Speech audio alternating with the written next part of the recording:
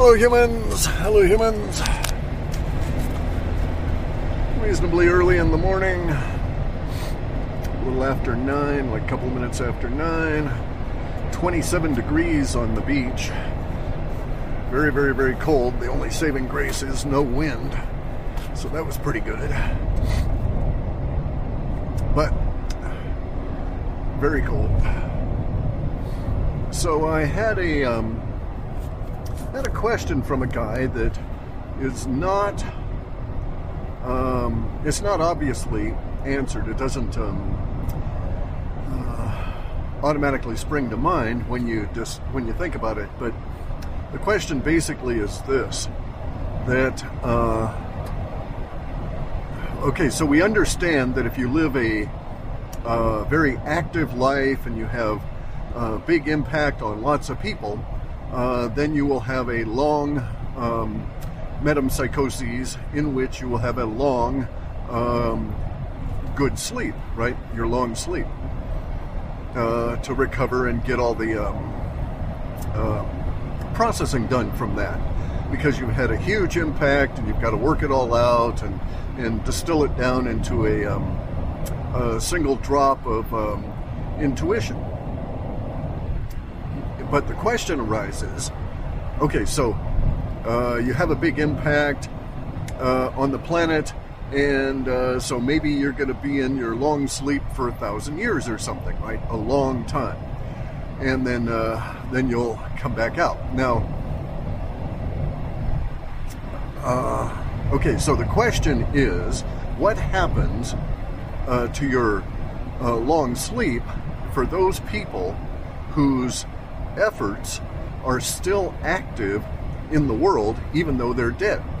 And so we can apply that to like any of the great painters, Leonardo da Vinci, Manet, Monet, Van Gogh, all these guys, right?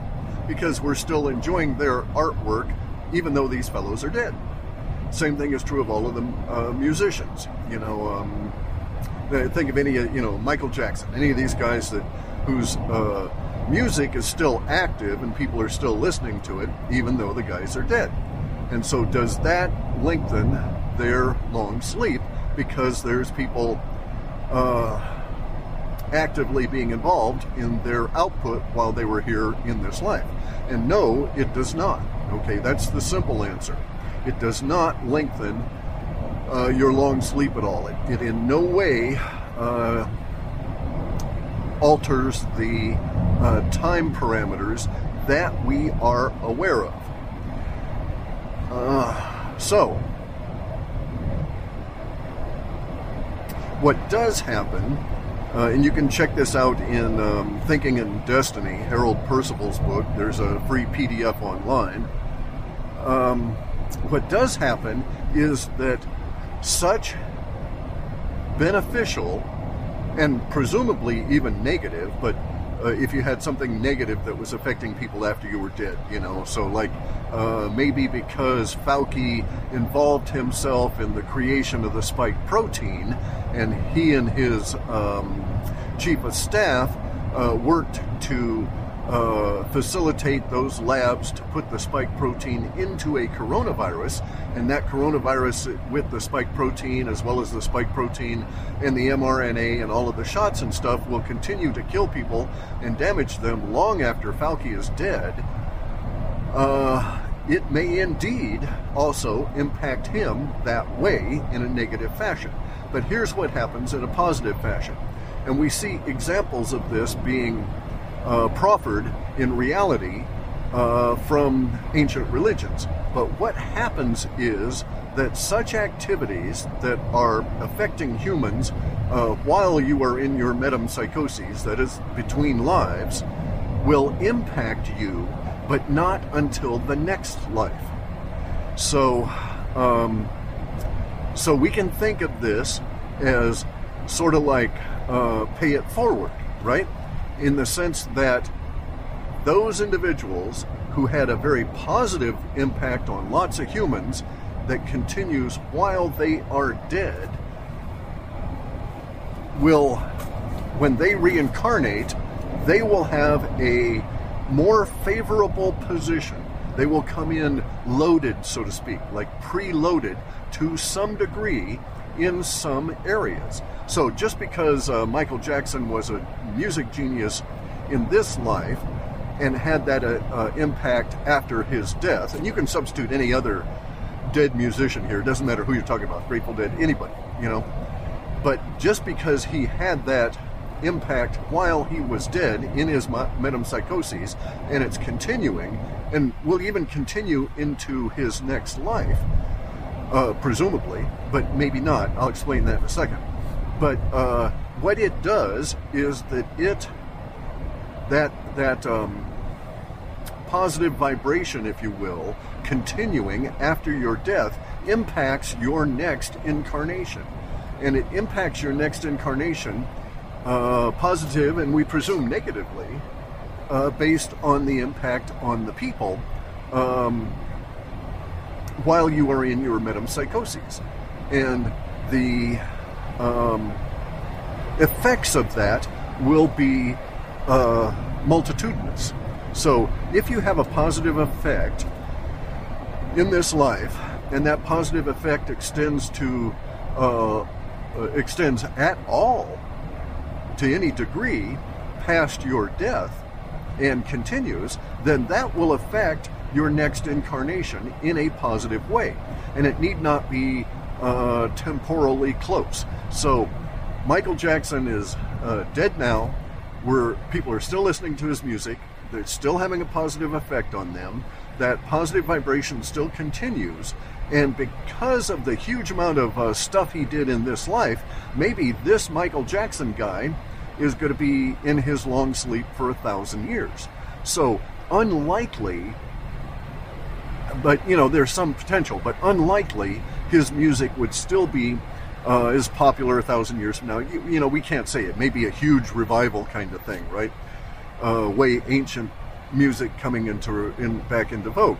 But nonetheless, it does not have to be temporally coincident with his reemergence as a new human 1,000 years from now. So in other words, you bank it. So even if his music was to fade out 450 years from now and no one ever listened to any of his music or ever even thought about it, there would still be a positive benefit for his next life. These positive benefits take a number of different forms.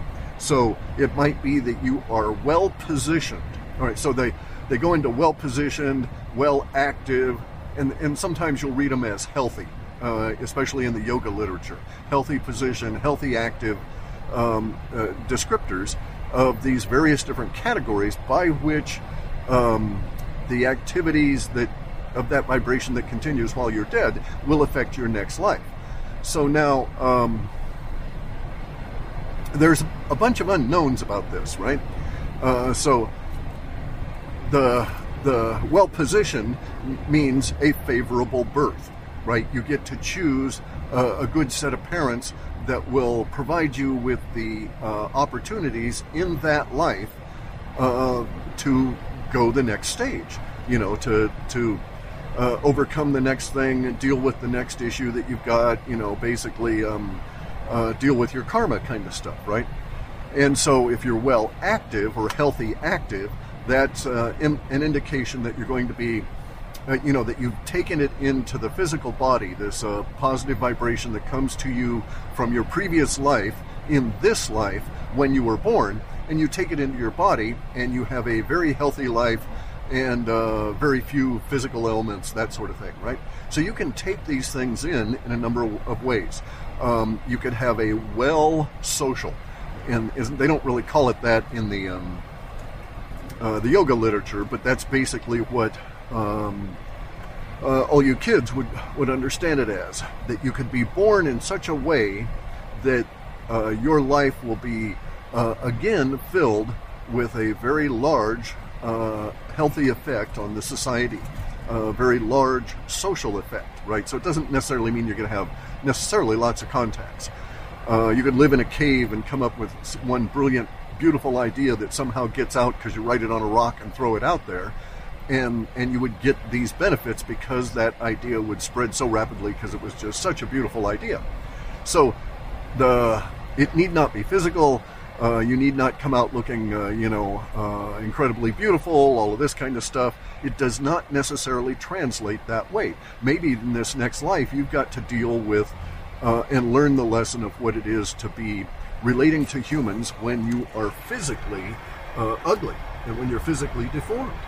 All right, so this is a karmic lesson that you might need to learn, but nonetheless, you're well favored and you are well born and well social, and so you end up, even though you are not the best looking frog in the pond, you learn your lessons that way, and it is favorable in the sense that you've pre-banked these favorable vibrations that impact that lesson. So maybe you learn it quicker, maybe it's not as deep, whatever it is that your situation needs. And so now we see that this is a real thing. Okay, so I'm of the opinion that yoga, all forms of it, are a small remnant of a real system. That all of the forms of yoga are just what has come through to us through the last ice age into modern humanity, through the last great transition. But it is still a remnant. It is an incomplete, full of holes kind of system. But even so, we see that within the yoga literatures, they discuss some of these issues, and we see that those practitioners of yoga that get real serious about it, Tibetan monasteries, this kind of thing, they do things to work this as a system. And so what they might do, and you'll see this frequently, is that they will have many remembrance days through the year. And in the remembrance days, they will recount the names of all the Rinpoches, all of the enlightened beings that were part of their monastery going all the way back, right? Who knows how long their lineage is, but everybody will recite it. They'll tell stories about each of these guys, and everybody will have them in their mind and will deal with that and reflect and amplify that vibration. Very much in the same way that we would see such things occur in, giant rock concerts, that kind of thing, where 50, 60,000 people get together and they're all in that same vibration. And true, it's a form of magic, but in this case, and magic is neutral, right? You can use it for good or evil, it doesn't matter. But in this case, though, the Rinpoche's lives are reflected upon, and it is this. There's lots of different reasons. So you get to train the monks, you give them some instructions from as lessons from that one guy's life. But really the idea is to discuss and bring forward that vibration such that it is maintained, such that we impact the Rinpoche's next life, such that we may benefit from that being coming back into this reality. Now, you have to understand that we are a trivalent being. There are three parts of us. There is the knower, the thinker, so you don't think in your brain connects to the thoughts. They're delivered to you. And you can actually take advantage of this. If you read Thinking in Destiny, you actually can find techniques for accurately thinking very precisely and very well. In any event, though, so we have a knower, we have a thinker, and then we have a doer. Now, we're really big, gigantic chunks of consciousness, our knowers and our thinkers and our doers. We're so big that our doer has to be split up into 12 parts, because the doer in the body, you can't shove the whole doer into the body. The only part you can put in there is a 1/12 segment of that doer. Thus, every human you meet is but one, has 11 other counterparts. Okay, so they would be 5 of one sex and 6 of the other, whatever sex is you're dealing with. So if you're dealing with a woman, then there's 5 other females and 6 males as her other components to the doer. And so her doer, you're just looking at one of the female components of that doer in a body at this moment. And so we do these in rotation, and it's alternating in gender, and it's a rotating series. So I am born now male. The next life in which myself will emerge will be female. And then thereafter, another male. But that male will not be me, this personality per se, in a body. It will be a different male that will have different characteristics and different core aspects of its personality. And then eventually, female, male, etc., then we rotate back around to me, and I get reborn again. And so thus you can see that there could be adequate time, because there's 12 parts of me. This part that is inhabiting this body and this body's life might not get reborn just in terms of a series. If each of those bodies were long-lived, each of my other 11 were long-lived, and they each lived to be 100, then it would be 1,100 years before I could get reborn. Now, if they pop off real quick, then it would be necessarily sooner. But a lot of that is going to all depend on what is necessary for my long sleep. And, hey, let me tell you, you guys have been a real pain in the ass. It's taken a lot of energy out of me to come back and deal with you fuckers these last few years. And we have yet to even get to the really interesting parts of World War Weth or the space aliens. So I can expect that I'm in for a long sleep, right? So I suspect that, and see, it's all interrelated. So my next 11 incarnations as part of myself are likely to be long-lived simply because my current personalities, bodies, soul slice doer in the body is going to need a long rest. And so it's not going to just be sleeping for 100 years. It's going to need a long rest. And so in that case, then it is likely that those other bodies will also be long-lived. Good, bad, or indifferent. So you can be long-lived and it can be terrible, right? You could live 100 years and suffer 98 of those years, right? So long life is not necessarily a good thing. We usually, the smart humans here, we phrase this as, I want to die very young at a very advanced age. So I want to die young, but I want to be old, right? So I want to have a physically young body and be able to do everything right up to the last minute and then keel over and not worry about it. And in my opinion, that's the best way to go. In any event, though, so this is what happens for those people, so Da Vinci, right? Da Vinci's artwork is going to be multiple, maybe tens of thousands of years. And so it will affect that individual's doer in the body, and it will affect all 12 parts, but that 12th that was the actual painter of those and drawer and so on, that was actually that personality, Da Vinci, will be impacted repeatedly in all of his next lives, and we know he's going to be male, all of his next lives because of the work that he put out in that previous one and its continuing impact on all of us guys. And so this is a good thing. So you can so if you're a video gamer, you sort of understand the concept, right? What you're doing is you're like preloading your character with all of the magic, stuffs, right? The magic toadstool or the magic caterpillar or whatever the hell it is that you got to collect, right? Little magic golden star thingies. I don't know.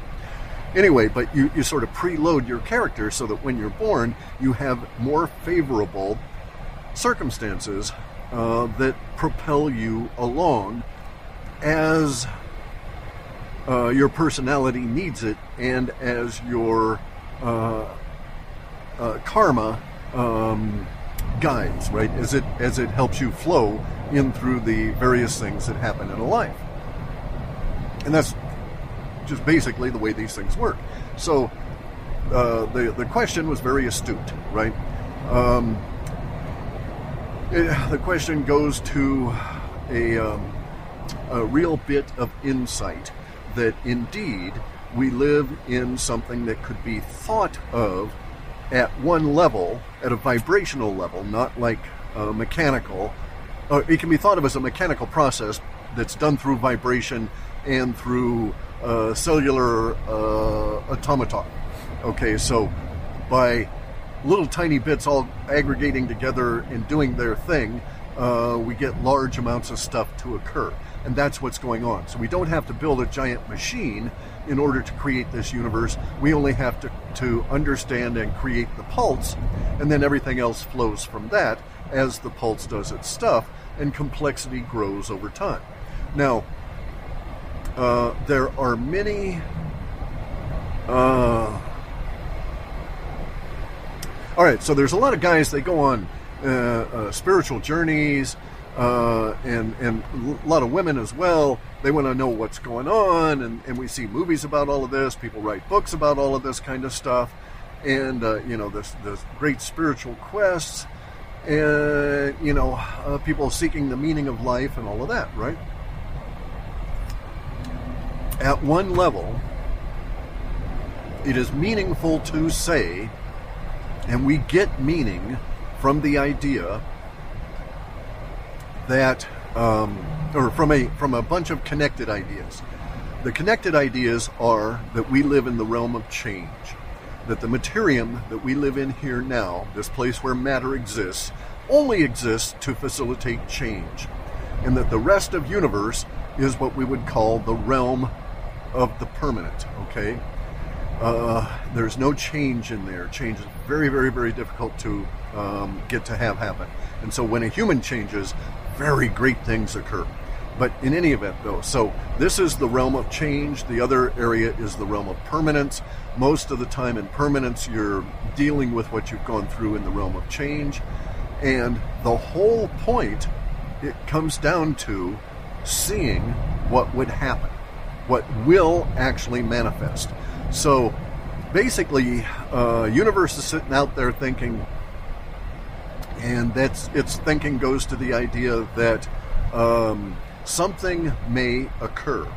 That if we put together all of these elements, then including randomness, including odd chance, including odd interaction and random interaction, and all this kind of stuff, if we put all of this together, then something will occur.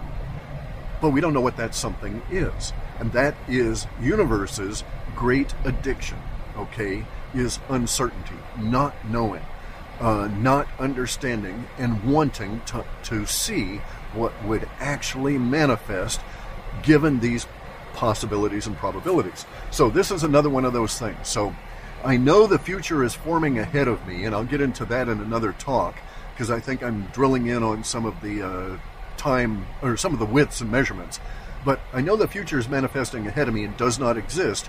Ergo, there is no time travel. So there's no future being out there with a machine that can go backwards in time, because that being does not yet exist in that future, because that future does not yet exist. And the past is, of course, non-existent, because it's dead the minute that we leave it, and we can't return to it, right? So all of these things, the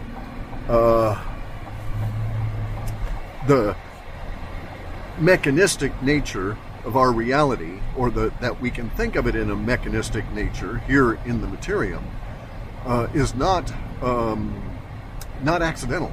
Okay, so we need to discover this. So at one level, universe wants to know, will all the humans discover how universe is operating? And so right now, you'll see that there's this thought that goes around through humans that maybe we live in a simulation. And so at one level, I say, doesn't matter if we do or not. If we are living in a simulation, it is a simulation that is manufactured through the vibration of the ether, not through any kind of an actual physical computer anywhere, right? So it's not that sort of a thing. And so it does not matter, because we'll never be able to determine for sure, nor will we be able to stop the simulation and deal with it in any way, shape, or form at that level. However, even into the far distant past, we know that there are humans who understand and grasp the potential that we're in like a simulation, like a computer program, and they devise these methods for affecting the program itself through those potentialities that we have here. So, like prayer, okay, or remembrance. Because you create a vibration in your mind, and that vibration goes out into the universe because it is not within your brain, it's within your thinker, which is not in your body. Because of all of these things, you can affect the way that consciousness is going to display universe unfolding to you. And so you have to think real deep about it, but you could actually change the future to some degree by this understanding, and you can certainly affect, quite deliberately, your next incarnation in the series. And you not only affect your next incarnation, but you affect all 11 other parts of your doer in the body. So if I do really good shit here in this life, then the next female version of me that gets born is going to have that much better a position starting off, because she gets some benefit, some preloading of my efforts now in the vibration of things, right? And then one last note here, and then I'll shut it off, and that is all of this gender queering shit is very easy to understand. And so there are times when, as we are in now, in the great shift of ages, where there are alterations in the energy balances, which is the easiest way to think about it, and some things they slip through, okay? So there's vibrations that come through into our reality at these times that would not necessarily arrive at other times. And one of these vibrations is that you get the vibratory sense of the beings on either side of you. So this accounts for body dysphoria. So if you're a female and you feel male or feel elements of maleness, then you're feeling those other male yous on either side of you in their great sleep, one preparing in the future to be born to replace you, and one that you have replaced in this chain of activity. Because karma is a wheel, it keeps turning, and it doesn't turn well if you take chunks out. So there will always be a you from your self on this planet. As one dies, another is preparing to be born. There's slight gaps, but not very much. And this is the continuous wheel, right? This is the never-ending wheel of life. So, so it's complicated, or it's complex, and there are complications, but it is not really a complicated system per se, especially as we see ourselves here replicating parts of that system within our own work. So machine-level learning or cellular automata learning is just a reflection of the larger reality. As above, so below. So we take out some of the algorithms that control our simulation, should it be so, and we use those controls and algorithms within our own computer work down here. And so because I've done a lot of computer work, of course, I'm necessarily going to see the expression of algorithmic effects in our reality as I experience it every day. So anyway, we've got some more discussions on this kind of subject as we go forward. The book Thinking in Destiny, if you can get through it, will prepare you for all different kinds of understandings of our reality. And there's a free PDF online. It's about 1,000 pages, guy. I think it's like 1,080 pages. So it's not a quick read, but you'll be very thankful that you actually read it. Okay, guys, gotta go now, so gotta do a bit of work here.